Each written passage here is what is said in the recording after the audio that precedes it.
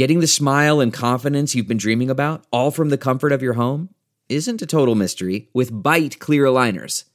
Just don't be surprised if all your friends start asking, "What's your secret?" Begin by ordering your at-home impression kit today for only $14.95. Bite clear aligners are doctor-directed and delivered to your door. Treatment costs thousands less than braces, plus they offer flexible financing, accept eligible insurance, and you can pay with your HSA FSA.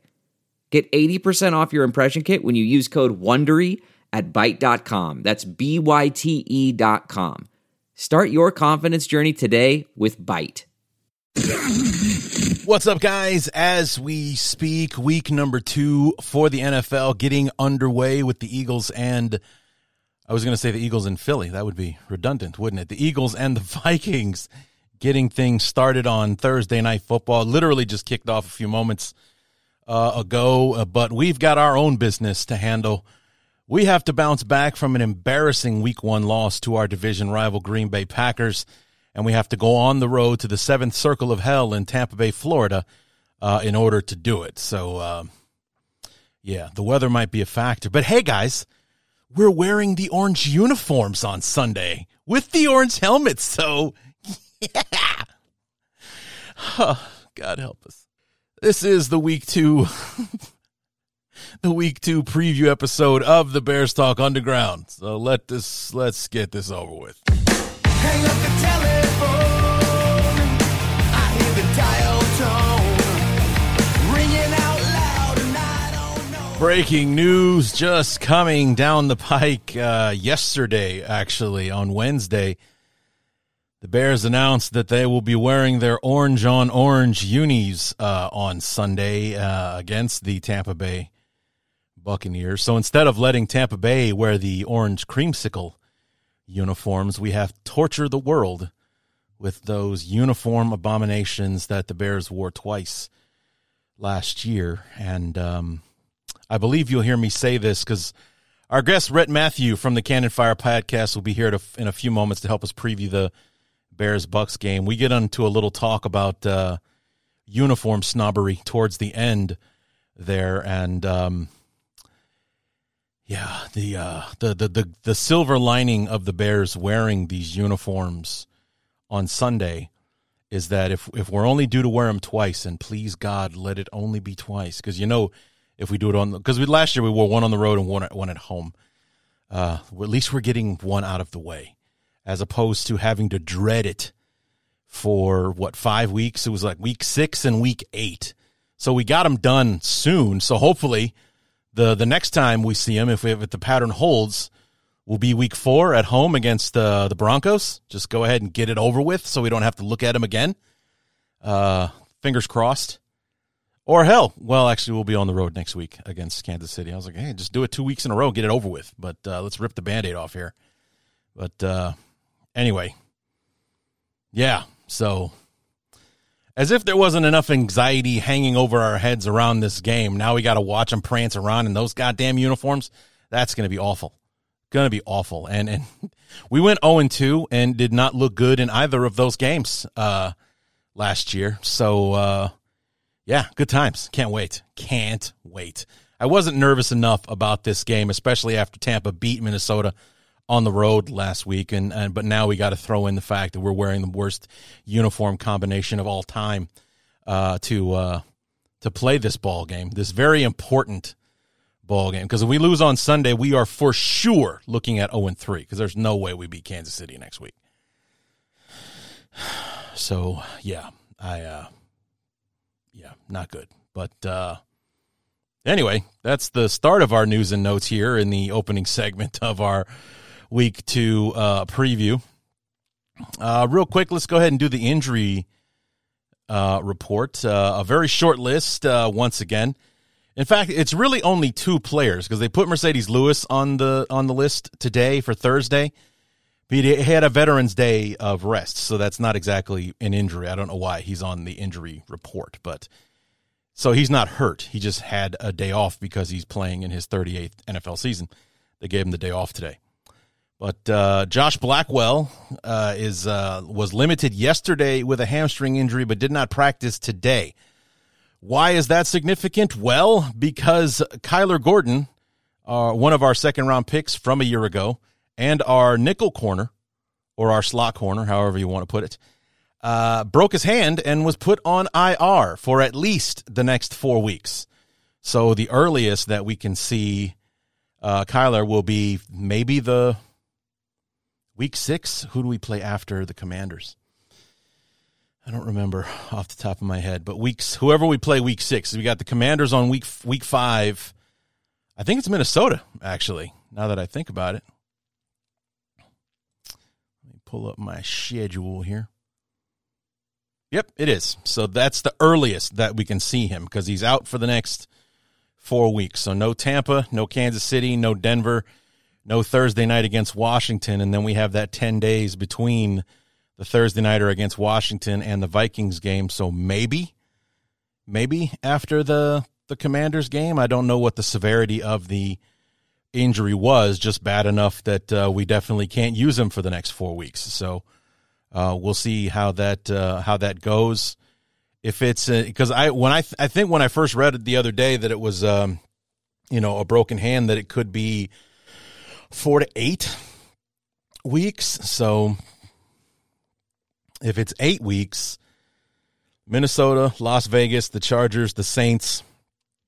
The earliest would be week 10 against the Panthers on Thursday night football. So if it's an 8-week miss, that's 8 games later is week number 10. So we'll have to keep track of that and see what the prognosis is for that young slot corner of ours. And like I said, Josh Blackwell was limited yesterday, no practice today because of the hamstring injury. I also read that Tyreek Stevenson was taking reps at slot corner.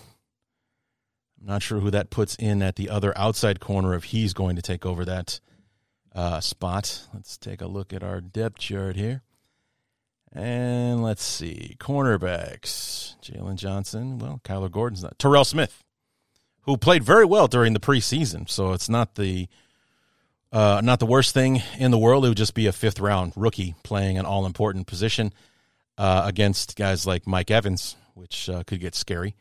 But Jalen Jones is also an option who played a lot of snaps for the Bears last year when we started having injuries towards the back half of the season. The only other injury seems to be taking care of itself. Dylan Cole recently re-signed to the 53-man roster earlier this week, was limited on Wednesday with a hamstring, but was full go participation today on Thursday. On the Buccaneers side, Carlton Davis, cornerback, it just says T-O, so I'm going to go ahead and say that that's a toe. It literally says T-O, so somebody doesn't know how to spell toe. But I'm guessing it's a toe.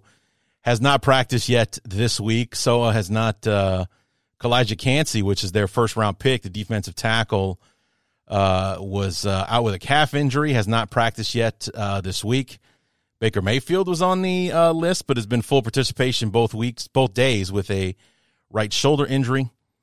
Let's see, they had Servassier Dennis limited today with a hamstring injury, and Christian Eisen with a concussion was out yesterday, limited today. So that is the full extent of the injuries, which I guess is good on both accounts. There's a very small injury report for the most part on both sides for the Bears and the Buccaneers as we move forward.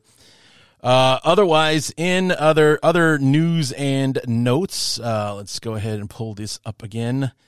Good news, guys. Unfortunately, he's not going to be playing for us, but he is playing football again, and that is Tariq Cohen.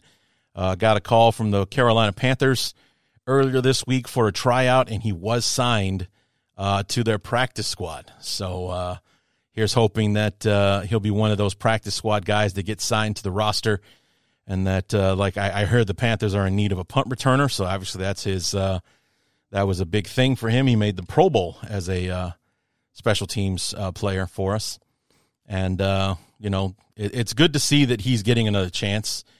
Everyone keeps talking about how he's missed the last 2 seasons. It's like, guys, go back and look. He's basically missed the last 3, Because when he suffered that knee injury against the Falcons, it was week 3. It was the third game of the season. So he played, and it was early in the game, like in the first half, like second quarter, maybe.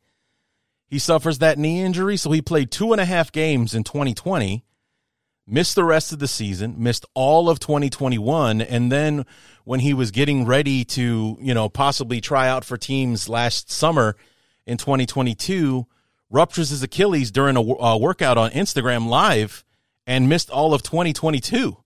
So he's missed the last 2 full seasons, but he hasn't played football since September of 2020. That was 3 years ago, guys. So, yeah, he's basically missed the last 3 seasons, in order to try to come back and play football again. I'm rooting for him. I always loved Tariq. It was, if you guys remember the shows back in 2021, David Montgomery goes down week 4 against the Lions with his knee injury. It was just a sprain. And I was like, don't worry, guys.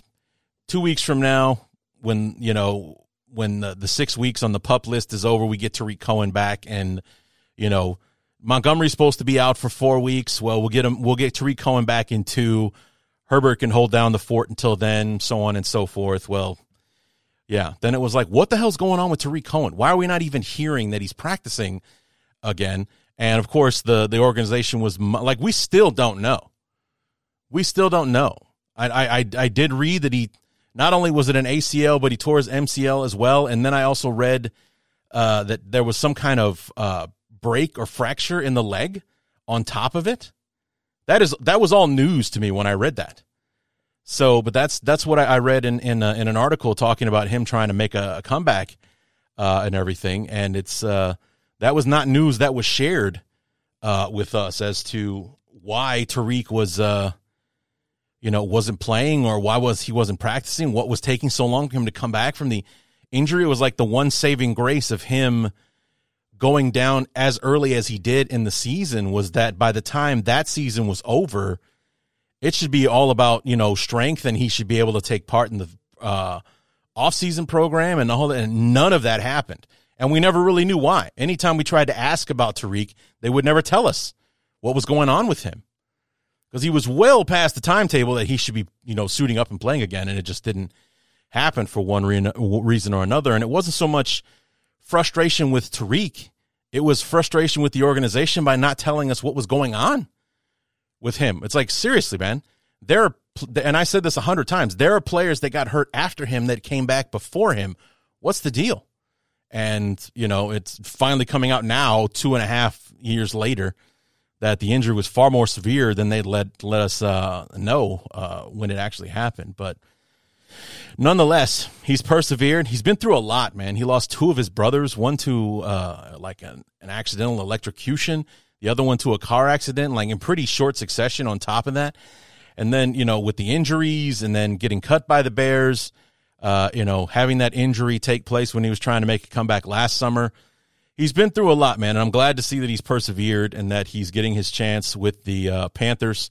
And I did tweet at him yesterday yesterday or the day before that maybe, just maybe, when the Panthers come to town week 10, you mysteriously catch like that 24-hour bug or something like that. Just some kind of traveling flu. You can't make the trip. You got to stay home. Just for old time's sake. What do you say, Tariq? So we'll see. And then finally, guys, it's not so much that the players complain about the fans booing. It's that they clearly don't get why we're doing it. Honestly, it's not really even so much about, and by the way, it was Jaquan Brisker who says that he feels like, because the Bears got booed out of the stadium early in the second quarter or early in the first half, that Bear fans we should have their backs and be more patient. And it's like, no. See, you don't understand. Like you're living in the moment of being booed. When the fans are booing, having watched the Bears play like this, not only against the Packers, but against everybody from time to time, more times than not, for the last, 30 years since Ditka left, and our consistent winning abilities, were gone after 92. I mean, he went 6-10 in his final year, but it's just like when we won the division in 91, it was like the 7th time in the last 8 years, or the 6th in the last 7, something ridiculous like that. That we were always in the playoffs, we were always winning the division, and all that kind of stuff. And you hate to say something like this, but during the Ditka era, we were the Packers. We were the team that was always winning the division. We were the one that was always making a run in the playoffs, and it was just a matter of not if they got to the playoffs, but how deep would they go. And since Ditka got fired, you got Wannstedt, you got Duran. We had some good times under Lovey, but especially since Lovey got let go, you got what's his name, Tressman, then John Fox, then Nagy and everything. So it's just all of the anticipation, all the excitement, everything that we were looking forward to. This was our moment. This is our chance to finally get over on Green Bay, snap the losing streak that we're on. It was 8 games going into Sunday. And then you come up and it's just like, what were you guys doing during the preseason, during training camp? Because it looks like you're literally playing football for the first time today. Like, what the hell? And it's like, here we go again. Here we go again. It doesn't matter who the coaches are. It doesn't matter who the players are. It doesn't matter who the GM is. It's like, here we go again. That is why we were booing. We weren't pissed because you're losing to Green Bay today. It's because we're going to lose to Green Bay again. It's going to be 9 in a row, which it was after Sunday's debacle. It's going to be God knows how many losses over the last 30 years since Brett Favre took over in 92. It's, the history of Bear fans being excited about the team that we are hoping to see on the field and being let down almost every time. That's where the booing is coming from. We weren't booing the 2023 Chicago Bears. We were booing the organization because here we go again. Here we go again. That's where the frustration, that's where the booing comes from. And that's what for all the players that recognize the tradition and the longevity of this franchise, we literally started the goddamn NFL. None of them seem to grasp that the fans have been around just as long as this fucking team has been. And they're always upset about us being mad at them at that moment. Akeem Hicks did it. Eddie Jackson was belly aching about it. And now it's Jaquan Brisker. None of them seem to grasp the concept that it's not about being upset in the moment. It's about being pissed off about watching this team struggle for decades. Decades. I put out a special rant in response to Akeem Hicks when he was belly aching about the Bear fans booing the Bears in 2019. And it's like, dude, you have to understand. The Bears have been around literally for 100 years. This was the 100th season of football in 2019. So we're up to 104 now. Okay? And Bear fans have existed since 1919 when the season when the organization got started. So this thing has roots. It's something that gets passed down from generation to generation to generation to generation. I mean, it's 100 freaking years, man. Okay? We've all grown up watching, loving, and rooting for this team. And the last 30 years, man, have been rough. They have been rough. Aside from a nice little run under Lovey, there hasn't been a whole lot to write home about when it comes to the Chicago Bears.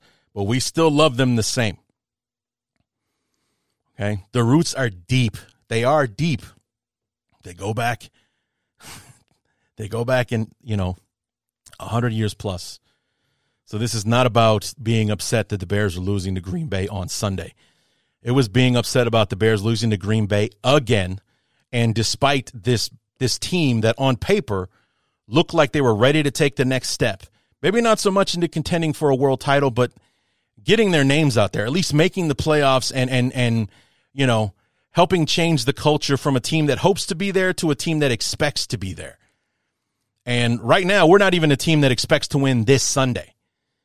And we should be laughing about this game with Tampa Bay. We should be ready to kill them on Sunday. And instead, not only are we wearing the worst uniforms in football, we're going down there with a little to no confidence as far as I'm concerned. So that's why we're booing. And it's not so much that the players, that it doesn't bother me so much that the players are bothered by the booing. It's that they clearly don't get why we're booing. They just don't get it. Okay? Anytime that Bear fans have openly booed the Bears in their home stadium in Soldier Field, it hasn't really been about, I mean, it's been spurred on by how they were playing that day, but it's more the frustration of continuously watching this team struggle. No matter who we sign, no matter who we draft, no matter what hot coach or hot coordinator or general manager genius we bring in, we're bringing home the same results year after year. That is why we were booing, because here it is, the most highly anticipated season since 2019 when we're coming off that awesome 12-4 year, Nagy's first season, and then, watching that one just piss down their leg. But the most highly anticipated season, we got DJ Moore, we got Darnell Wright, we got Justin Fields' weapons, we improved the defense, so maybe we can at least be middle of the road, which would be a vast improvement upon last year. And then you come out looking exactly the same as you did last year when we were the worst team in football, despite the fact that we have this great level of talent that we've added to the roster. So, yeah, we're pissed, and we're booing, and we're going to.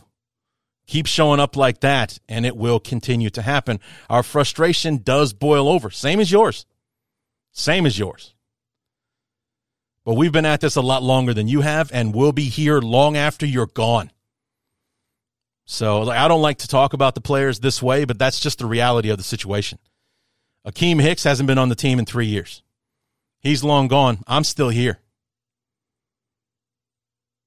So long after Jaquan Brisker hangs it up, I'll still be here, rooting for this team, probably still doing this podcast, and bellyaching as long as the Bears continue to struggle, even though, the organization manages to give us reason to hope every once in a while and then continually let us down in the end. So, like I said, it doesn't bother me so much that the players are bothered being booed. That's kind of the point of us booing. It bothers me that they clearly don't get the context of it. They're living in the moment where it's our frustration over how the team has been playing for the last several years.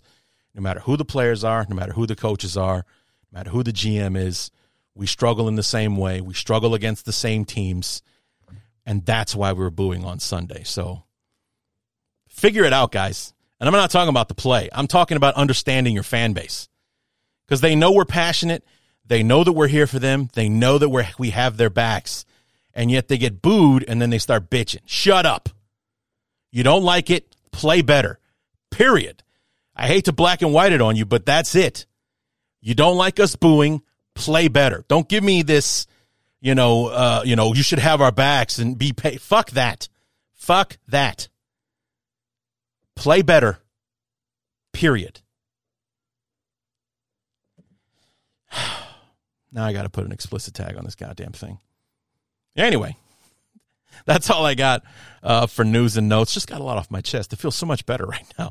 Let's go ahead and bring in our guest, Rhett Matthew from the Cannon Fire podcast, to preview this matchup between the Bears and the Bucs. A very surprising 0-1 Bears against a surprising 1-0 Tampa Bay. So let's go ahead and bring in our guest and talk about this very interesting matchup.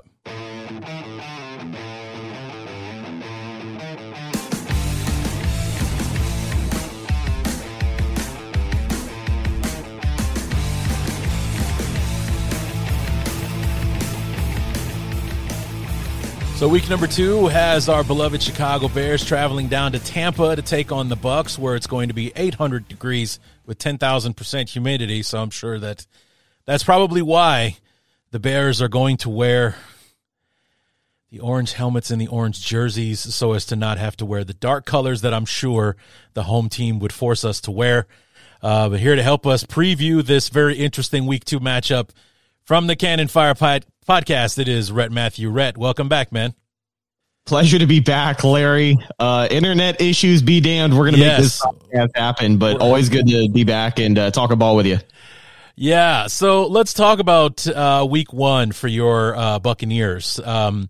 looking at it, I was in and out on the game on Sunday as I was kind of visually masturbating over the 8 games that were available to me during the 12 o'clock hour, and, in and out on it. And I wasn't expecting the Vikings to blow out Tampa Bay, but I was surprised with how scrappy and how tough the Buccaneers hung in there throughout the game. And I think it was a surprise to a lot of people. The Vikings, coming off the big year that they had last year, were favorites to win this one.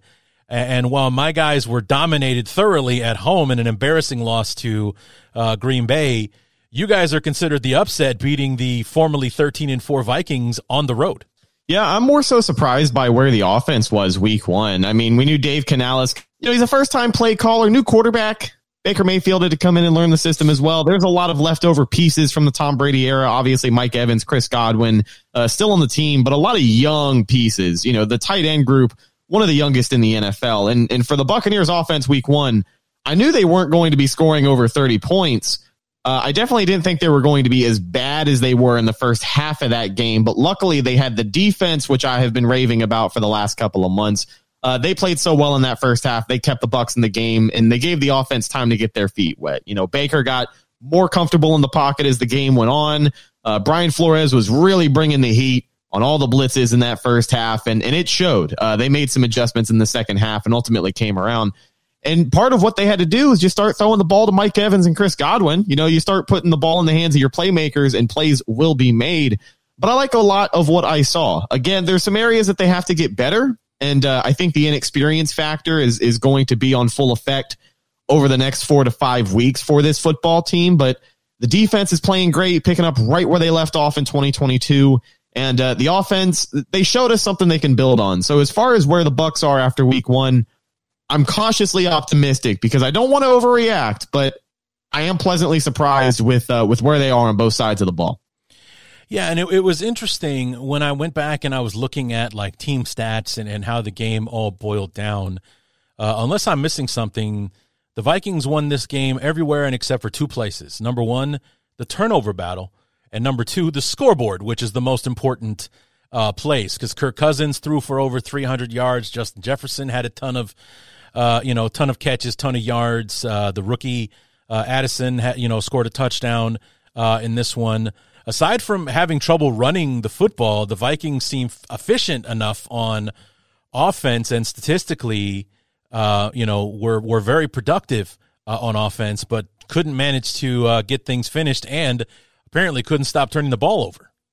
Yeah, that discrepancy in the box score is going to stick out to a lot of people. Over 120 yards of total offense between these two. I think the Bucs only finished with 240, 260, something like that. And it was 369 for the Vikings. So when you look at that, you look at the success that they had throwing to Justin Jefferson, who finishes with a handful of catches and $150 receiving on the day. You would think they probably would have beat the Bucs by more than 3 points or even a touchdown at that point. But again, talking about the defense in that first half, keeping Tampa Bay in that game, I mean, that's exactly what they needed. If you can force any team to get 3 turnovers in the first half, you're going to have a pretty good chance to hang on to that game. And even then, with the lack of production, the Bucs were just keeping points off of the board. And there were a lot of pivotal moments in that game where it felt like the Bucs defense had to bend but not break. A couple of goal line stops. They turned a touchdown into 3 points for Minnesota on one possession. And then to end the first half, the Christian Isian interception from the nickel cornerback spot, that completely eliminates a touchdown or it completely eliminates points. And if the Vikings, they were tearing up that zone coverage that entire first half of the game. If the Vikings get the shot that they needed on that drive and settle for 3 points, we're going to overtime because the Bucs only beat them by 3, 20-17, your final score. So again, the building blocks being put together on offense has a little bit more time to come together because of how well the defense has played. But like you said, as far as the defensive approach, they weren't going to stop Justin Jefferson. They were just going to have to focus on slowing down some of the guys around him. So, I mean, they absolutely got gashed in that first half. And the zone coverage has to be better playing man. Sometimes they play him in zone, and most of the time they get beat. So, with that being said, the adjustments they made going into the second half, you saw the lack of production for Justin Jefferson. I think he only had 2 catches for 12 yards And when they needed him the most, he did not show up. When they needed that offensive drive to march down the field and make it a game, potentially take it back, they went 3 and out. So the defense being where it is complements the offense very well, because there are going to be some growing pains over the next few weeks with Baker in the offense. I can feel it. It's hasn't happened yet. May not happen this week, but we're going to get there. Well, it's because the prognosis coming out of training camp was not pretty. I mean, you saw the videos online of both Baker and Kyle Trask just flubbing one pass attempt after another to your receivers and all. Like, it's like, boy, it's really looking ugly out there in Tampa. They're going to have to pitch shutouts to win football games, and then to have Baker come out against the Vikings and perform the way that he did. Statistically unimpressive, but efficient and mistake-free. No interceptions, no fumbles, no mistakes whatsoever against the Vikings. It was impressive, to say the least. Yeah, Baker plays his best football when he doesn't have to think about what he's doing out there. You know, when you have an offensive system that keeps him fluid, keeps the tempo, not high tempo. They don't have to go no huddle all the time, but, you know, just keep things consistent. I mean, short, consistent games are going to do dividends for the Bucs. You know, the run game was definitely not where it should be for a team that has said that they want to lean on the run, but it wasn't a bad start. Over 70 yards on the ground rushing, which compared to where they were last year, historically bad running game in 2022 for the Buccaneers. And it's an incredibly young running back room, but I would like to see the run get started a little bit early. But, you know, Baker settled in that second half, and you saw it. You saw it in the offensive production. You saw him play better. You saw him trust his offensive line a little bit more. You saw the Bucs get some more chance to, you know, play action rollout around the corner, get him throwing outside of the numbers, because that's where he plays well too. The Bucs now have a quarterback who has the ability to scramble a little bit and show you some more on a play action rollout. So again, I think Baker plays his best ball, obviously, when the run game works. But, you know, when Canales is calling the game exactly the way he did in that second half after seeing what didn't work in the first half, I think that's going to lead to some long-term success. And like you alluded to, Baker, when he plays well, he doesn't have to be a superhero. He doesn't have to throw 40, 50 touchdowns a year. He just has to not turn the ball over. He has enough weapons, even with, you know, the post-Tom Brady era, as people like to call it.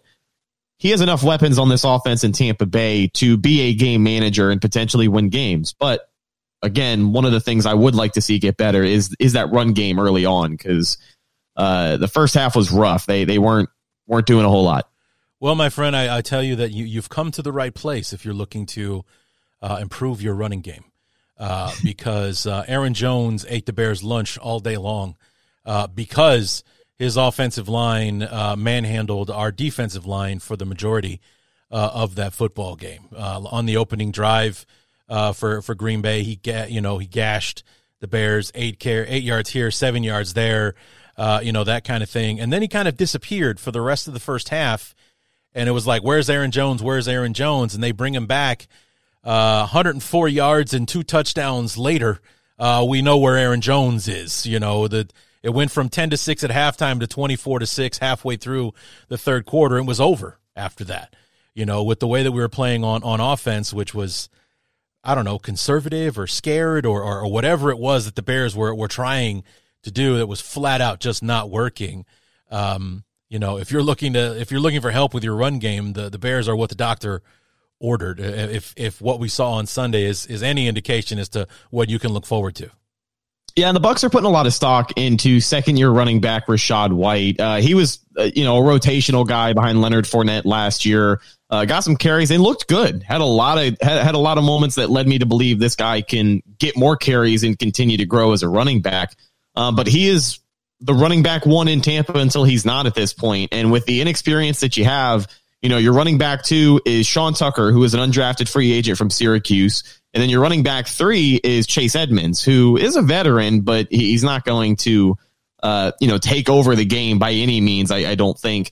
So with that being said, the Bucs want to see him hit that next level, because week 1 he didn't. Like he was think 17 carries for 40-something yards, only 2.3 yards per carry, which he ended up finishing like 40 yards below expectation, which I think is kind of a dumb stat. But, people think it's a negative thing to tackle into his week 1 performance. But he just needs to make that big play. Like what he was missing in that first half was an offensive line that was cohesive enough to start opening up holes, because he's a north-south runner. The Bucs are just going to hand the ball to Rachaad White and send him right up the A-gap. That's just how it is. You're going to see more of the outside zone stuff when it comes to Chase Edmonds or Sean Tucker when they get in the game. They're a little more explosive around the edge. But for Rachaad White, they are still waiting to see that one big 20, 30, 40-yard run. And I do think we get that against Chicago. But the longest run for the Buccaneers Sunday in that week 1 win was 6 yards by Rachaad White. So they're going to be looking for more production, and I think it's going to have to happen early in the game. The Bucs are going to commit to the run for another week in a row. But if the offensive line comes out fresh and Chicago is as fatigued on the D-line as you make it seem with their run defense, we'll see what that first half holds. But I think it's going to be another week of committing to the run and looking to see what Rachaad White can do. Yeah, I don't know if it's so much fatigue as it is our defensive coordinator is incompetent, because we're seeing the same things going wrong with a so-called improved roster. The expectation for the Bears last year wasn't high. It was definitely somewhat of a tank year, or we started out the year wanting to win as many games as possible, and then saw that where the season was going, and then Ryan Poles started selling off assets and acquiring picks and things like that. But now, we sign Andrew Billings. We have, Justin Jones. We go out and sign Tremaine Edmonds, TJ Edwards to improve the second level of our linebacking core. We go out and get, better pass rushers, including Ngakoue, who did get a sack against Green Bay on Sunday. And yet we're still seeing the same problems. We're getting gashed up the middle where we're supposed to be bigger, faster, stronger on the defensive line. And, if you guys, I'll say this, we're the best team in the league on first and second down, but we're probably the worst team in the league on third down, and it doesn't matter what the down and distance is, 3rd and 3, 3rd and 8, 3rd and 15, as long as your offensive line is getting their job done, Baker will have the time to find Mike Evans. Not only will he find Mike Evans open, he'll find Mike Evans in a hole where there'll be a 10-yard radius between him and the next closest defender. We saw Green Bay do it over and over and over again, and despite our improved, roster from 2022, we're still seeing the same thing. So it's got to come down to scheme and to coaching if you're seeing the same problems with better talent. So if as long as your offensive line is getting the job done up front, you guys are going to be able to find success against the Bears. Well, an offensive line is another question mark the Bucs had coming into this year. It's pretty much all 5 new starters. Robert Hainsey is the only guy that started last season at the same position. Tristan Wirfs making the jump from right tackle to left tackle. He's been fine. Week 1, he looked a lot better than I thought he would. So let's hope this transition stays as smooth as it has been. Left guard, you got Matt Filer, who, again, is a veteran signing. He wasn't an all-pro, which is why he was available as late as he was, but he is starting material. Robert Hainsey, his second year starting at center. And then your right guard is the rookie Cody Mauch, who actually, hats off to Cody Mauch. He was on the injury report with a back injury 2 days before the Vikings game, came in, played 100% of the snaps. His first NFL start. He's a dog, so I'm happy to see him out there. Big ginger guy as well, so yeah. We love all the reinforcements. And then at right tackle is the biggest question mark on the line. That is Luke Gedeke, who did get some starting time at the left guard position last season, but he was pulled. He was just bad. He was so bad that, they pulled him after 4 or 5 games. They threw Nick Leverett in there, and they called it a day. Now, this guy is, a mid-round draft pick for Tampa Bay, so obviously they have some stock in him, and he's going to be your starting right tackle until he's not. But he struggled with Danielle Hunter last Sunday. I mean, the Bucs are facing some premier pass rushers over the first few weeks of the season. You mentioned Yannick Ngakoue. Next week, they have, I should know who they have. I'm drawing a blank here. Week 4, they have the Saints, so they got Cam Jordan. Right. Week 3, why? Hold on. We can't get past this. This is going to drive me insane. I have the schedule. This is going to drive me nuts. Week three. Here we go. Week 3, Tampa Bay. This is so unprofessional. Week 3, they got the Eagles. That's why I couldn't remember, because I don't want to. Yeah. Monday Night Football, they got the Eagles. They're going to be facing, that defensive line. So just another test early on in the season. But Luke Gedeke is going to be interesting to watch. Hopefully he bounces back this week, but the consistency along that inexperienced offensive line is going to be something to watch, because they were serviceable week 1.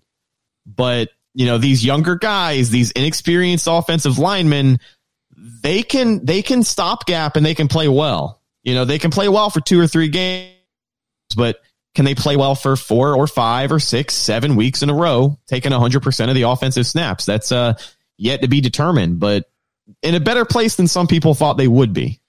Yeah, I'm a fantasy football hater. I'm more of a pick'em guy, and over the years, I've learned that the 2 toughest weeks to make picks for are week 1 and week 2, because week 1 you're basing all of your picks on what you know about these teams from last year, and then week 2 you're basing your picks on what happened week 1, and we found out the hard way in most cases that week 1 can be a very fluky week. At times. And I am praying, in fact, that week 1 was a gigantic fluke for the Bears and that we're going to show up. And I know I've been playing the pessimist during this conversation, but it's just the overwhelming disappointment that we had watching that game go the way that it did. We're supposed to have this improved roster. We're supposed to have a shot against Green Bay now that Aaron Rodgers is gone, and it basically looked like Rodgers and company all over again, with the way we couldn't get anything done, the way that they were able to move the ball at will against us, and they put up 38 points on us, the whole 9 yards. It was very disheartening to have to sit through, and I'm hoping that week 2 is a rebound to prove that week 1 was a fluke for us. It's not your fault that Jordan Love looked like a JV quarterback in training camp and OTAs over the last couple of seasons. I don't think a lot of people could have seen that coming. He did step in and play well when he needed to before. But, as a Bucs fan, I can relate to, I don't want to say your pessimism, but your realistic expectation. Yeah. Because every year when you watch a bad team, it's fun for about 2-3 weeks, and then you kind of get to October, and then it's the push period where how much longer is this going to be fun? How many more weeks are we going to really be talking about staying competitive? When is this team going to show up? Right? I mean, the Bucs had that issue in 2022. Every other week, we're like, hey, when is this team going to show up? Because this is not who we've seen in years prior. But the Bucs are now back in that territory of like, it could go wrong at any moment, and I think some people who were maybe just here for the Brady years or expect a lot more from this team are going to be in for that reality check soon. But I don't blame you. Like, you keep it realistic. You have to. You have to. Because if you're the rah-rah guy on the podcast who says, hey, we're going to win 11 games this year, and then they win 5. Yeah. There's going to be people who don't let you forget that. Yeah, I was careful to stick to windows. Like, as far as, like, I didn't come out and say, hey, this is how many games they're going to win. It's like, they could win as little as this many. They could win as many as this many. And the truth is probably somewhere in the middle. And so I didn't come out and say, hey, 12-5, book it. Yeah. I was like, yeah, we could probably, I would say our floor is 6 games, maybe 7. I would say the ceiling, if everything goes right, is 11. So right now we look like that floor would be, generous at this point if we come out and play 16 more games like the one that we played on Sunday. And it just has to do with, like I said, number one, this was a very highly anticipated season, this improved roster, especially on offense, getting DJ Moore. We beefed up the offensive line. So now it's just like Justin Fields is out of excuses. We got him the tools. He's raring to go. We went out and got some help on defense, so hopefully we can at least be average, if not, outstanding, and everything. And then we got Green Bay week 1 without Aaron Rodgers. It's like, this would be a great way for us to make a statement that we're going to reclaim the North. And just like Ryan Poles said in his introductory press conference, we're going to take the North and not give it back, are the literal words that the man said. And here it is. Aaron Rodgers is gone. Ding dong, the witch is dead. And now it's time for us to stake claim on this division 72 hours after the Lions beat the Chiefs on national TV for the whole world to see. You know, the so-called favorite to win the division this year. We've got a chance to make a statement against our most hated rival to snap the losing streak, because it was 8 in a row coming into the game. It's 9 now because we did not show up for Sunday, and that's what was so disheartening about it. Everything that we were waiting for, we waited all. Hell, dude, we've been waiting for this since week 1 of last year. You know, this, knowing that Poles had all of the draft picks, all of the salary cap space, and then on top we had the number 1 pick, which we, you know, turned into 4 draft picks and DJ Moore. It's like it could not have gone any better for us. You know what I'm saying? And then for us to come out, DJ Moore got 2 targets for 2 catches in the second quarter. That was it. Didn't hear from him again for the rest of the ball game. And it could not have been more disappointing than it was. And the cherry on top was that it was the Packers that was doing it to us. So I like DJ Moore. I do think he does add some legitimacy to that wide receiver room for sure. I also like Darnell Mooney. I've been high on the guy for a couple of years now. But just the absolute state of that division, you know, the NFC North being where it is right now, you already talked about the Aaron Rodgers Green Bay departure. But Detroit coming on strong, a lot of people picking them for the division, possibly. Dan Campbell has them in a good spot, especially the upset on the road. I know it's week 1, probably going to be an outlier for Kansas City, but it's a good upset, and everybody loves that nonetheless. Yeah. And then Minnesota. I know they were a 13-win team last year, but in my humble opinion, kind of fluky. They had the collapse late in the season, and what was it, like 9 or 10 of those games were decided by 1 score, yeah. Yeah, I mean, if you run that back this season, some of those games are probably going to end a little bit differently. So not to say that the Vikings aren't that good of a team, but every team in the AFC North feels like it's just kind of they're either going to be, or they're going to be a lot better than people think. Right? Like Minnesota, if they win 11, 12 games, I still think for them, that's a year that they're going to be a lot better than people think. Because a lot of the predictions I saw for them was 6 to 7 wins this year. Detroit, it could be a tough division like we saw in the NFC South last year, where your division winner has maybe 9 or 10 wins, but Detroit's a gritty team. They're going to win some games this year. And then, like you said, the Bears hopefully looking to see some more of that updated roster as the season goes on. Yeah, we definitely need to snap out of whatever funk we were in on Sunday and definitely show up for this one. So I guess that's what kind of makes the Bears dangerous coming into this one, because they have a lot to answer for what they did. They knew that their fan base was excited about this team. They knew their fan base was excited about that game against Green Bay, and they did not show up for it. You know, their performance was pathetic on both sides of the ball. We couldn't get anything done no matter what we tried to do, and there was no consistency in anything that we did against Green Bay. It was just like, what the hell is this? We've been waiting 8 months for this. Yeah. Ever since, January, when we were literally pulling guys off the street just to fill out a roster for the Minnesota game. Here we are 8 months later. This is what we've been waiting for. This is for real. We got DJ Moore. We're ready to go. Let's see that golden arm that Justin Fields had at Ohio State. We got somebody to go deep with and all that kind of stuff. And you just didn't see it. You didn't see it. And, they do have a lot to answer for this Sunday. And hopefully they come in with that chip on their shoulder. Like, we're better than what we showed the world we were on Sunday, and hopefully take it out on you guys for a little bit and get themselves back on track to being, what they think they're being and what a lot of people think that they're capable of. Nobody's saying that the Bears are contenders this year, but nobody was saying that they were going to be the team that got just, raked all over the field against Green Bay on Sunday. Some people probably picked the Packers to win, but nobody picked them to dominate the Bears the way that they did. Yeah, but when any team goes in like the Bears did last offseason, clearly they had a mission. They wanted to get some help for their QB. So when any team uses resources like that, has the offseason that they did, just that marginal improvement is what you're looking for year to year. Like you said, nobody picked the Bears to be Super Bowl contenders, but you'll want to see them not wind up with the number 1 overall pick. So, the expectations are definitely higher than the product they showed on the field week 1. But again, you kind of hope that week 1 is an outlier for some of these teams. And I think for some teams, it's just going to take, a couple extra weeks to come on. The inexperience factor may be something to monitor depending on what their situation is. But, I think the Bears are a team that can definitely come around as the season goes on. I'm a fan of Justin Fields. I believe in him. Well, I said it on my NFL show when I was previewing the game yesterday that both teams are out to prove something on Sunday.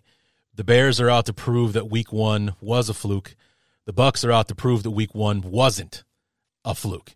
That they can go out there and beat teams like Minnesota or at least what Minnesota was last year, kind of thing. A 13-4 team at home. They go on the road and they shut down this offense. That the reason that they won so many of those one-score games is because they simply outscored their opponents because their defense was atrocious, which is why they have Brian Flores instead of Ed Donatel as their offensive coordinator. You guys did the one thing, like in their 4 losses, I think they may have scored like 40 points in those 4 losses because they got beat like 40-something to 3 against the Cowboys, 38-7 or something in the rematch against Green Bay last year. When their offense was shut down, they were done. But it's like in those other games, like that Colts game, they're down 33-0 or whatever it was. They score 36 points and come back to win the game. When they beat the Giants, it was 30-something points to whatever it was. The Giants came in the one-score game. They were able to win these one-score games because they were able to outscore their opponents. They weren't beating many teams. They were just outscoring them because their defense wasn't stopping anyone. So, and then it's like you guys went out there and bottled up that offense, only allowed 17 points, and you only needed 20 to make the difference. And in a one-score game, the first one of 2023, they're 0-1 as opposed to being, 11-0 or something crazy like that last year. So it's a wonder what are we looking for in the defense, or what can we look forward to from that defense that was able to bottle up Kirk Cousins despite letting him throw for over 300 yards. They were able to keep the Vikings pretty much off the scoreboard for the game. Yeah, the biggest difference for the Bucs defense headed into this year compared to years past is the youth movement they've had along the defensive line. First round pick Elijah Cansey, he played a little bit in that first drive, second drive, I think, but he was out the rest of the game, re-aggravated an injury. Probably shouldn't have played, but hopefully we see him come back at some point in the season. He still did have time to make a play, though. Logan Hall, second-year defensive tackle. Greg Gaines, the Bucs just signed from the Rams over the course of the offseason. Brought back William Golston, who is a 10-plus year vet. But Joe Tryon-Shoyinka, Anthony Nelson, Shaq Barrett round out your edge rushers. Cam Gill, I think, still on the roster as well. Your linebacker core, Levante David, Devin White. I think the mission statement for the Bucs really is getting pressure on the quarterback with 4 down linemen, because that's been an issue. In 2020, the Super Bowl championship defense, as good as they weren't a very great team at getting after the quarterback without relying on the blitz. And Todd Bowles dialed back on the blitz a little bit in 2022. And I think he might want to do that again in 2023 because he wants to see what these linemen could do. You've got a big guy like Vita Vea in the middle, hopefully opening up opportunities for the more athletic players. And you've seen them used in different schematic ways, even so far this season, to where like Kalijah Cansey made his biggest play of the game last week on a stunt. Stuff like that, opening up that creative playbook that we know Todd Bowles has is going to be interesting, but I don't know how much they're going to blitz early in this game. I don't. They're going to want to coax Justin Fields into making some mistakes because I know this is year 3 for him, correct? What, for Fields? Yeah. Yeah, year number 3. Yeah, and the Bears put a lot of faith in him. Obviously, the reinforcements going and trading away the number 1 pick to go get DJ Moore and some of these other pieces, they have a lot of faith in what he can do. But I still think in some ways he's unproven. I do think he is the type of quarterback where he can be pressured. He can just simply be coaxed into making a mistake. And whether the Bucs send Antoine Winfield Jr. on a blitz to do that, or they just rely on their front 4 and try and play more of a coverage scheme, I am curious to see what, that first half looks like. Because if they have to make adjustments, they're going to do it at halftime. Don't get me wrong. And you'll see whatever more what you need to in that second half. But I'm curious how aggressive they're going to be with the blitz. That's the big thing.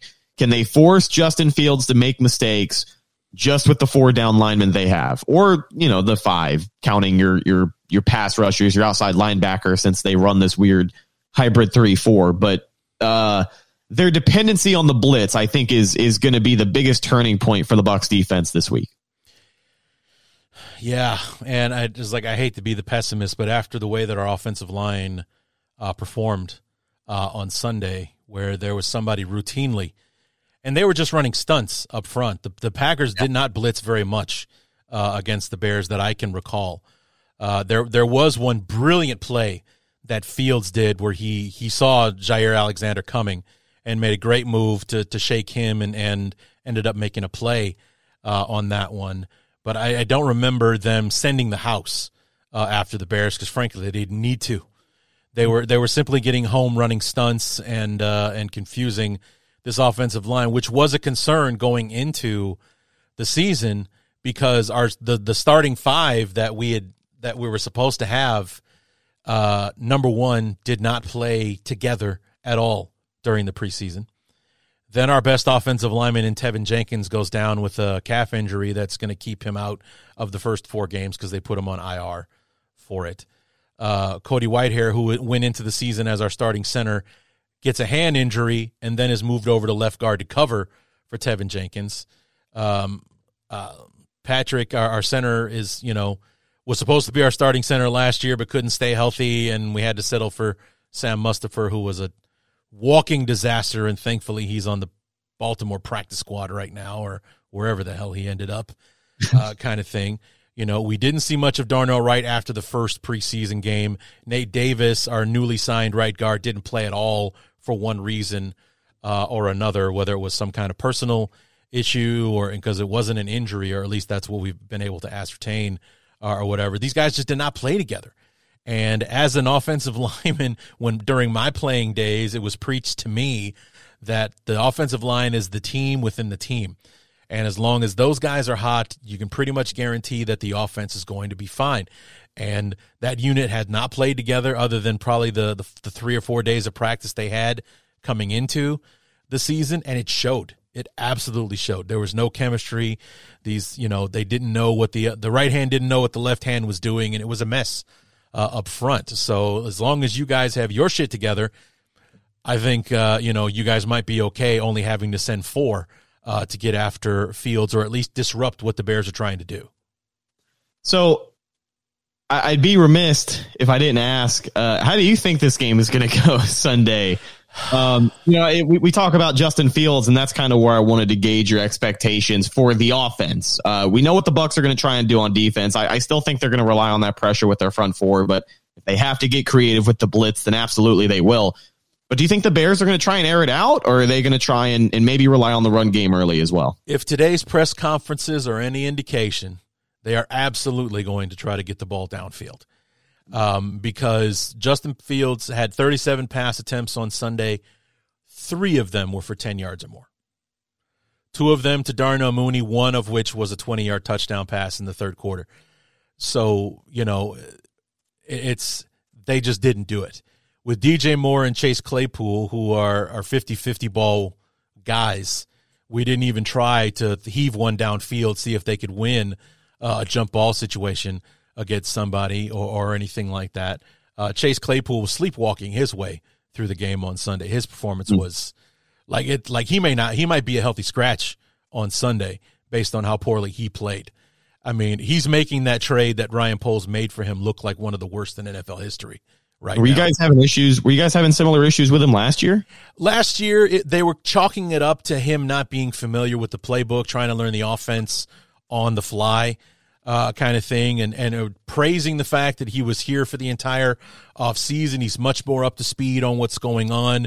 He was excited, saying that Luke Getsy was dialing up the offense to do what worked for him as a rookie, because Chase Claypool kind of took the league by storm his rookie year, and then has kind of faded in the time because the Steelers moved him into the slot position when he was having all of his success on the outside. The Bears are going to put him back on the outside where he was having that success in Pittsburgh, and he was really excited about it. And it's like, I don't know what the hell happened on Sunday, but DJ Moore, who's one of the more highly anticipated players we've had since we traded for Brandon Marshall, just wasn't present. Or actually, it wasn't even DJ Moore's fault, but 2 targets for 2 catches. So he got the job done when the ball went his way. But, Chase Claypool, I think, got 1 target that he dropped, like on a screen pass or something like that. And, we just couldn't get anything going on offense. How do I see the game going on Sunday? Even though I've been Mr. Pessimist, I'm optimistic about the game, hoping that they will respond, that they will, bounce back, that they will fix what was wrong on Sunday, or at least improve upon it. And, I think on paper, I think the Bears are the better team. Even though you don't hear a whole lot of confidence in my voice when I say that, when I was going through like the schedule, looking at wins and losses, I was counting on a win in Tampa Bay. And if we were going to lose, I was probably going to blame it on the weather, that we were just beaten down by the crazy heat in Florida that time of year and everything, especially since out here in the Chicago area, it's been in the mid 60s. For like the past couple of weeks. It is beautiful out here, as we get ready for the fall. We're just getting over the hurricane weather. We had whatever that hurricane was called a couple of weeks ago come through and kind of cool things down for about a week and a half. But now we are back to standard operating procedure. A high of 96 degrees, 1,000% humidity, and it feels like 125. Yeah, it's, I can't. Good old Florida just before the fall. Yeah, I can't, bro. I don't know how you guys do it day in and day out. I mean, I know you probably get used to it after a while, that it's not as big a deal as it would be. But it's like I just can't. I can't. Like I've literally been to Tampa one time back in 2001 in late November. It was 85 with humidity that could choke an animal to death. It was awful. Absolutely awful. It's like, it's November. When we left Illinois to come here, it was 41 degrees outside. It is 85, and I can feel the air on my skin. I'm sunburned. Yeah. It's 8:30 in the morning, and I've got sun poisoning. It's like our hotel was like right across the street from like Busch Gardens out in Tampa, and all my friends were like, we're playing a night game, so let's go to the Busch Gardens. Like, no, absolutely not. I am not going to be outside sweating my ass off for 5 hours. I was like, no way. No, I'm going to be in the AC in the hotel room watching college football. That's what I'm doing today. To hell with that. So, yeah, no way. It's like, no, man. No, thank you. So, but I think we can do it. We're capable of it. Do I think? Here's the thing, and this is how I always kind of qualify it. Do I think we can do it? Yes. Will we do it?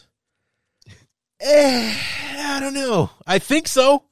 But in my pick'em league, I'm going to pick the Bears, but the confidence points are going to be like 1 or 2 this week. It is, confidence is not high after what we saw on Sunday. It's like they have the talent and the capability to get it done and to be better than they were.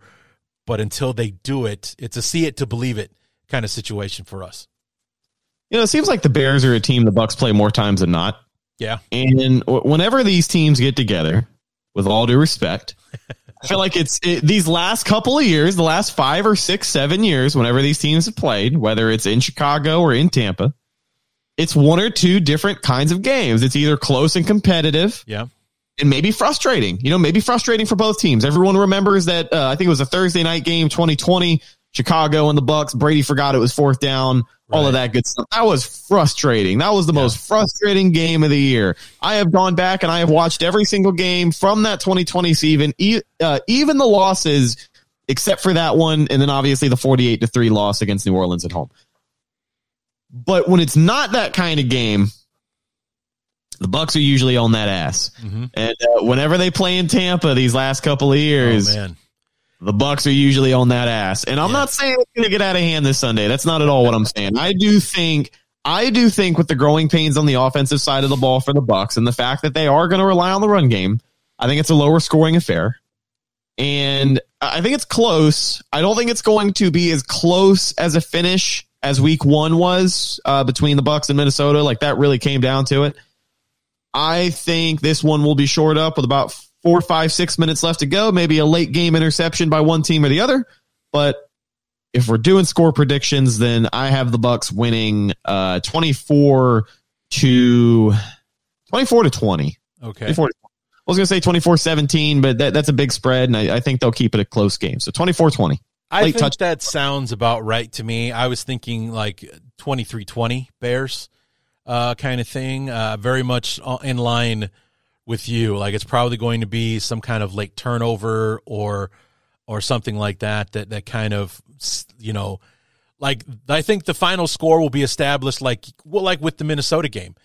You guys took the lead with about 5 minutes to go and managed to hang on to it for the rest of the game.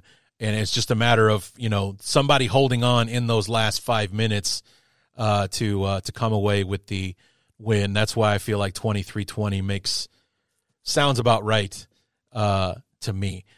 For me, it's more the context of how the Bears play than actually winning the game. For me, like, have we shored things up so that win or lose, we look like a much better football team that might actually, you know, have some kind of business taking the field against the Chiefs next week? Because otherwise, that's going to be an absolute bloodbath in Kansas City. You know, yeah, tough opponents in Week 3 for both Chicago and Tampa. The Super Bowl teams. Yeah, getting both of the Super Bowl teams from last year. The Bucs playing Philly on Monday Night Football. And that will be at home in Raymond James. It is Rondé Barber enshrinement night. So they're just going to piss off Philly even more by showing highlights of that wonderful pick there six you go. Yeah. Game at halftime and showing off that beautiful Hall of Fame bust that Rondé finally got. But, you know, it's a tough game for both of these teams. And I don't think either of them are in a position to be looking ahead to the next week. But they know that, like you said earlier, they're going out there to play with something to prove. Yeah. Yeah, I mean, like I said, in my preview on my NFL show, they both do have something to prove. The Bears are out to prove that week 1, that's not who we are. That was a fluke. We're going to show up and be the team that everyone thought we were coming in. And the Bucs are out to prove that week 1 wasn't a fluke, because week 1 is that fluky, you know, that fluky week. You see it happen all the time. Week 1 is when the Lions beat the Chiefs. Yeah, or week 1 is the Browns dominate the Bengals 24-3. Or the 49ers go on the road from the West Coast to the East Coast, play what is essentially for them a 10 a.m. game, and dominate the Steelers from the outset 30-7. Like, the Steelers never got off the bus in their home stadium against the 49ers. Now, granted, the 49ers are Super Bowl favorites this year, but you didn't expect them to run the Steelers off the field the way they did. The high expectations for Pittsburgh this year, too. Yeah. The AFC North, that's going to be a tough division. But Pittsburgh has been like a team that I've seen pop up more often than not as a lot of people's AFC picks. So curious to see if they can bounce back. But that was pure domination by Brock Purdy and the Niners week 1. Yeah, and then the Giants letting the Cowboys come into MetLife and put 40 on them and getting shut out in the I mean, it was embarrassing. Like I tweeted on Monday, I was like, you know what, guys, there's worse thing in the world to be than Bear fans. We could be rooting for the Giants now. You could be rooting for the Jets. God, dude! Talk about New York sports, but you talk about the 40-0 beatdown on prime time, and then 24 hours later, just absolute tragedy for the New York Jets and in the Aaron Rodgers situation. It's 4 plays in, dude. Maybe there's been worse, because I don't fully understand the legacy of how bad New York sports have been over the course of history. But that's got to be like the worst 24 hours on record as far as games played for New York fans in MetLife Stadium. Yeah, it's just been a bad year. Both the Mets and the Yankees suck this year. The Giants get a 40 burger put up on them on Sunday Night Football, national TV. Then the most highly anticipated start to a Jets season in a really long time. Like, hey, man, we've been building this roster, all this young talent. We got this great head coach and Robert Saleh. We got the missing piece. Like, if we had Aaron Rodgers last year, we're in the Super Bowl kind of thing. Here he is, 4 plays into the season, ruptured Achilles, done for the year. We are back to Zach Wilson being our starting quarterback, which is exactly where we didn't want to be. It's brutal. So, yeah, like I said, there's worse things to have been on than a Bears fan after what happened. But they've got a lot to prove, and we'll see what happens on Sunday. I am cautiously optimistic, but as a lifelong fan of the franchise, I'm also extremely pessimistic as well. It's like the first thing that goes wrong, it's going to be like, all right, here we go. This is it. I don't even know why I bothered watching, kind of thing. So we'll see. People abandoned ship early. They were used to it for so many years down here that like by the turn of October, people are pulling up the mock draft machine to see what they, get the Bucs in position to do next spring. But I think for both of these teams, these are critical seasons just because the expectations coming into it. Yeah. For the Bears, I know you said last year expectations are pretty low. This year things are different. For the Bucs, they took a step down as far as everyone's overall expectations. Like they don't think this is going to be a decent team. I mean, not even a halfway decent team. A lot of people think this is going to be the second worst team in the NFL without Tom Brady at quarterback. Yeah. I don't think that's the case, but both of these teams are going to have an interesting season because when you talk to the fans, it's so divided. It's so like we're either going to win 3 or 4 games this year or we're going to win 11 and 12 and go on a playoff run. So a lot to prove with both of these young teams, but should be an exciting season the rest of the way. Well, I mean, especially since both of our teams are in what would be considered wide open divisions this year. Yeah. With Brady gone, a brand new quarterback in Carolina, Atlanta going the distance with Desmond Ridder at quarterback, Derek Carr making the move over to New Orleans, and the division winner was 8-9. Everybody else was 7-10, so it was pretty much a neck and neck division last year. And then now the Bears. It looks like the Vikings are taking a step back, the Lions taking a step up. The Packers are without Aaron Rodgers, and the Bears, did a lot of improving over the offseason. It could go either way.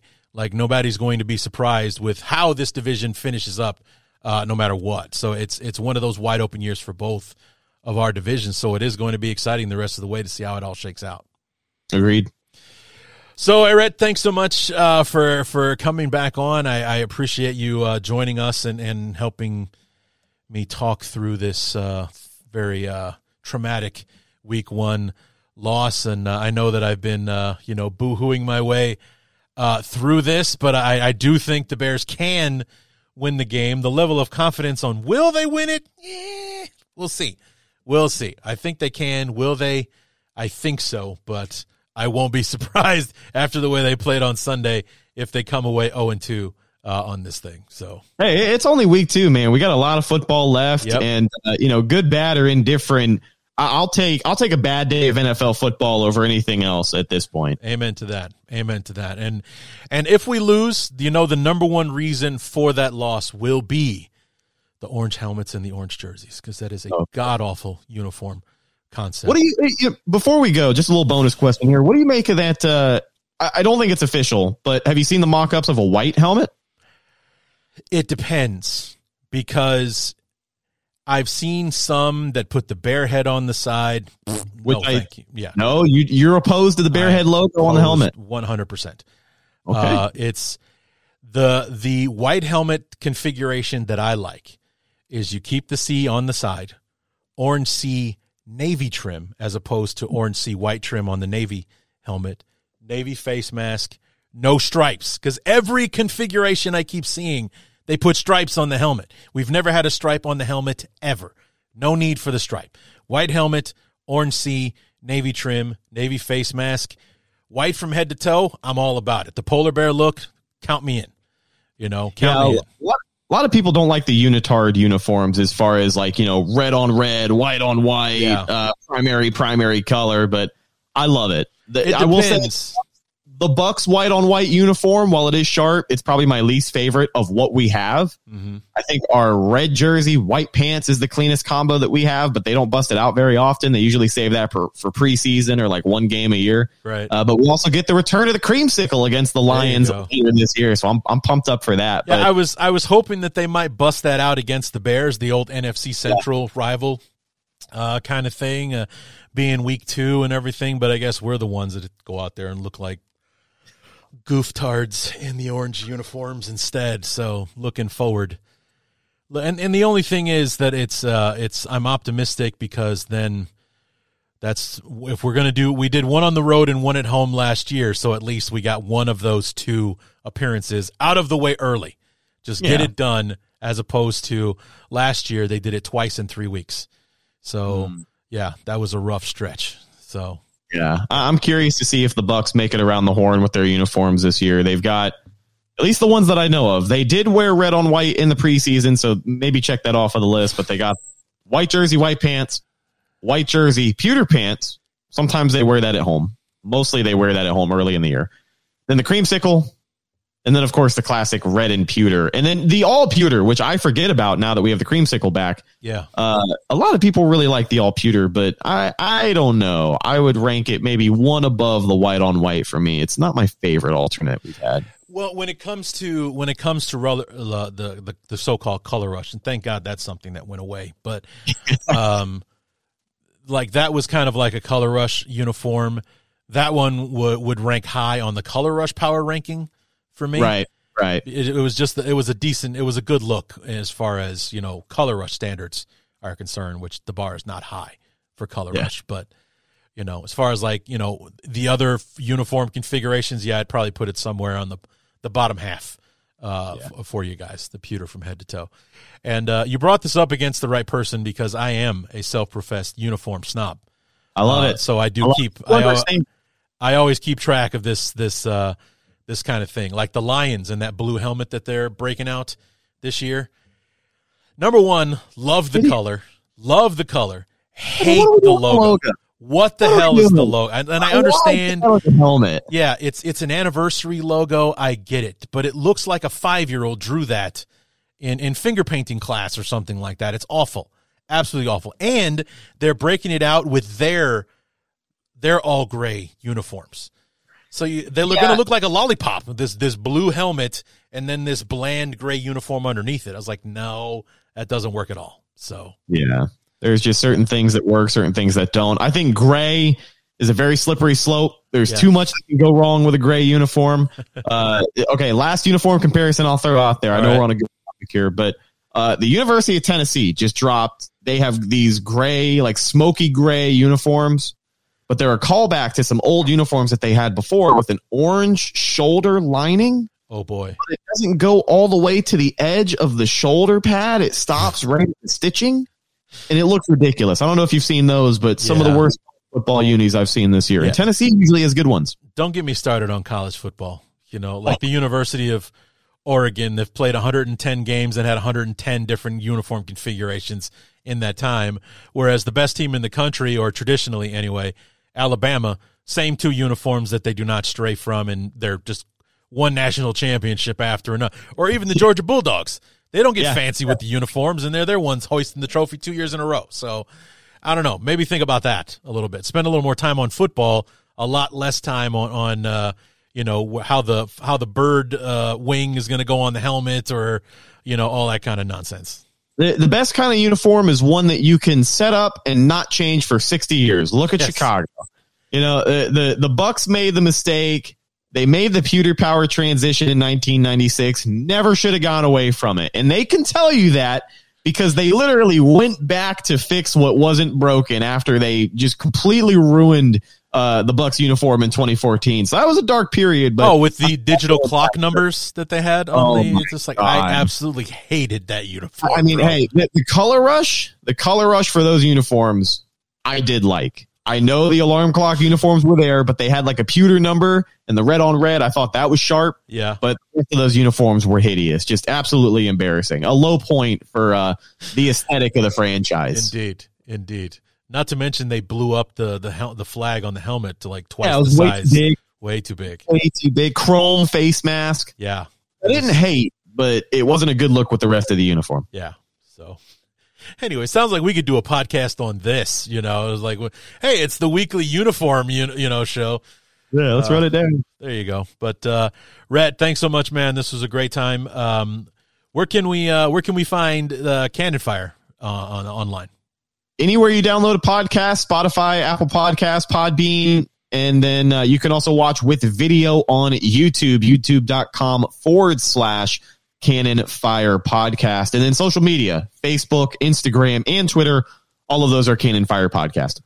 Awesome. Rhett Matthews, thanks so much for helping us out. Good luck on Sunday, at least. Hopefully everyone comes back healthy, win or lose. Thank you, Larry. Good talking to you, buddy.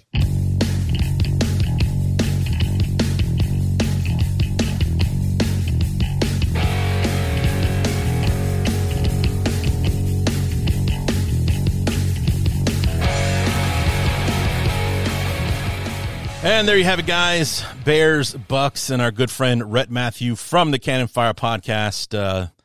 Always want to thank our guests for coming on the show and taking time to help talk us through what could be ahead. And, yeah, maybe one of these days, all you uniform snob fans, Rhett and I will get together and do a podcast about uniforms and why they bother us or what we love, what we hate, so on and so forth. I mean, I think I could do a podcast on that. That would be fun. But anyway, guys, let's go ahead and get into our keys to the game and wrap this bad boy up.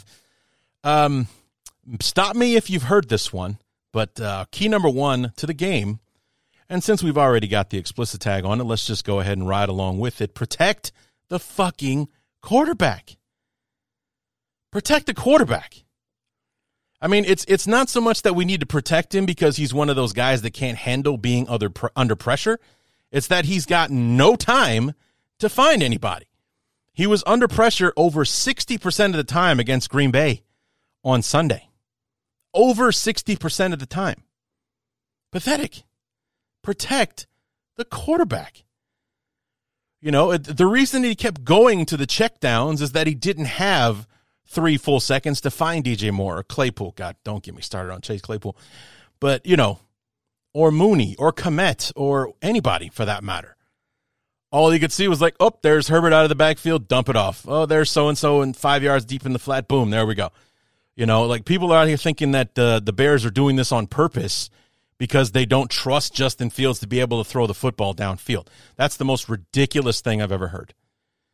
Okay, Justin Fields could throw it out of the goddamn stadium if he wanted to. He just two things. Number one, he doesn't have enough time, and number two, he doesn't have all the time that he had when he was at Ohio State, where he had 8 seconds to throw the ball, and Chris Olave and Jackson Smith and Jigba and all those guys were able to, you know, run their routes 60 yards down the field, and Fields would hit him in stride every single time. Go back and watch the Sugar Bowl when they beat Trevor Lawrence and company, and he was throwing those bombs with a broken rib, by the way. He can throw it downfield.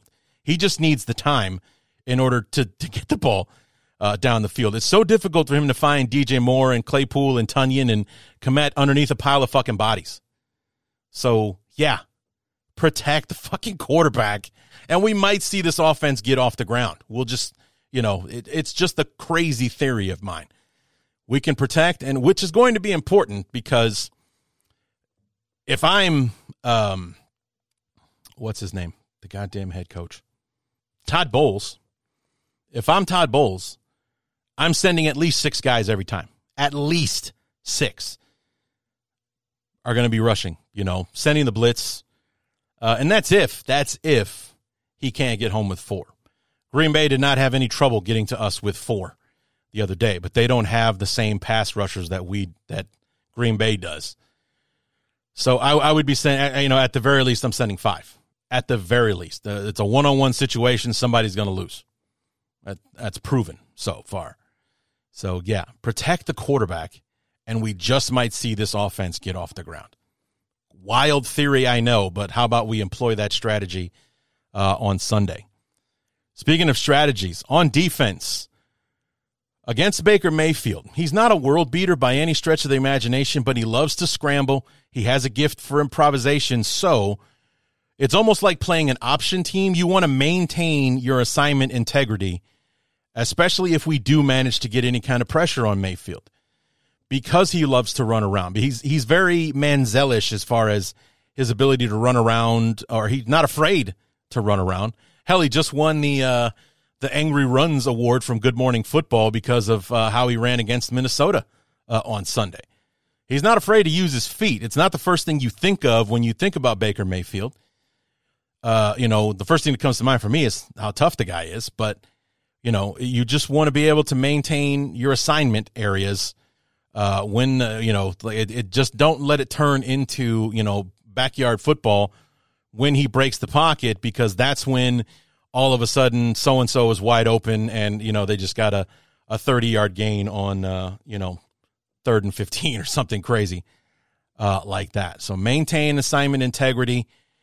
Keep your eye on your man or whatever. Do not fall for Mayfield breaking the pocket and leaving your man alone. You'll just be giving up a big play. And then finally, we must have amnesia about week 1, or at the very least, we got to have amnesia about a bad play or an early mistake. We don't want to have a mistake early on, like an incomplete pass, or God forbid, say if Justin Fields does get DJ Moore wide open down the middle of the field and DJ drops the ball. Not likely to happen, but, that's kind of where we're at right now. And you can't let an early mistake put everyone in the here we go again mindset, because if that happens, we've already lost the game. I mean, we're already playing in the worst uniforms in football, so that whole look good, play good shit is out the window right now. Like, before we even get on the plane to Tampa, we're already behind the 8 ball on this one. So, yeah, you can't let an early mistake put everyone in the here we go again mindset. It's just begging for it's a recipe for disaster. We want this team to get off to the ground running. You can't let any mistake. Forget about week 1. That's out of your mind. Okay? Or if it isn't out of your mind, your belief that was a total fluke. That's not who we are. We're way better than this. We're going to come out on Sunday and play like the Chicago fucking Bears. That's what we need to see. So let's go. Let's see that. And if there's a mistake, forget it. That was first down. Now we got another chance on second down. Let's go ahead and do it. Or if it was third down, hey, defense is going to go get us the ball back, and then we'll fix it. Got to stay positive. Got to have amnesia about the mistakes. As soon as it's over, as soon as you touch the sideline, you don't even remember what happened. You're just ready for what's coming next. So, so much about this football game is mental. As physical a sport as is, mental is just as important, if not more, at times, especially for a team in the mental state that the Bears appeared to be on Sunday, because there was not one cracked smile on the sidelines during that ass kicking that Green Bay gave us on Sunday. They looked like a defeated team. It's like, guys, I know this sucks. Trust me. I've been watching this happen over and over again for 30 years. It sucks, but it's week 1. It's week 1. A lot of football left to be played, and you guys are sitting there like we're losing the NFC title game or something like that. All right? Or better body language on the sidelines. Something. We cannot allow what happened on Sunday to happen again. It just can't. Because we're staring down the barrel of Kansas City next week. Denver is probably, with their defense, that's going to be a tough football game. And we got a short break to play Washington, who's got a hell of a defensive line. We saw them beat the crap out of Justin Fields last season on Thursday Night Football. So, there's a tough road ahead. It doesn't look like an impressive stretch, and overall, the teams that we're playing aside from Kansas City aren't a whole lot to write home about. But we're struggling on offense, and outside of Kansas City, our next few opponents have solid defenses. So the offense needs to get its shit together and, help us hit the ground running, on offense to save this season. Because if we dig into an 0-2 hole after losing to Tampa, we're definitely looking at 0-3 against Kansas City. And then we're praying that we can get over Sean Payton and the Broncos in week 4. So it's not how this season was supposed to go. Let's get out there and fix it and right the ship. Okay, guys, that's going to do it for the Week 2 preview episode of the Bears Talk Underground. Come back on Monday. Will it be another explicit episode as I bitch and moan about the Bears losing another one, or will it be our first victory episode of 2023? Come on back. We'll have knee-jerk reactions, bear up and bear down, and everything else. But spoiler alert, we already have a bear down. Whoever's decision it is to keep wearing these fucking orange helmets and jerseys, these things are so goddamn ugly. It's so painful. Bear down to whoever that is, whether it's McCaskey or the equipment guy or whatever, or hell, if it's even the players. Fuck all of you. Stop wearing those orange uniforms, they're terrible. So come on back Monday, find out what kind of show it's going to be. And until then, my name is Larry D, and this has been the Bears Talk Underground.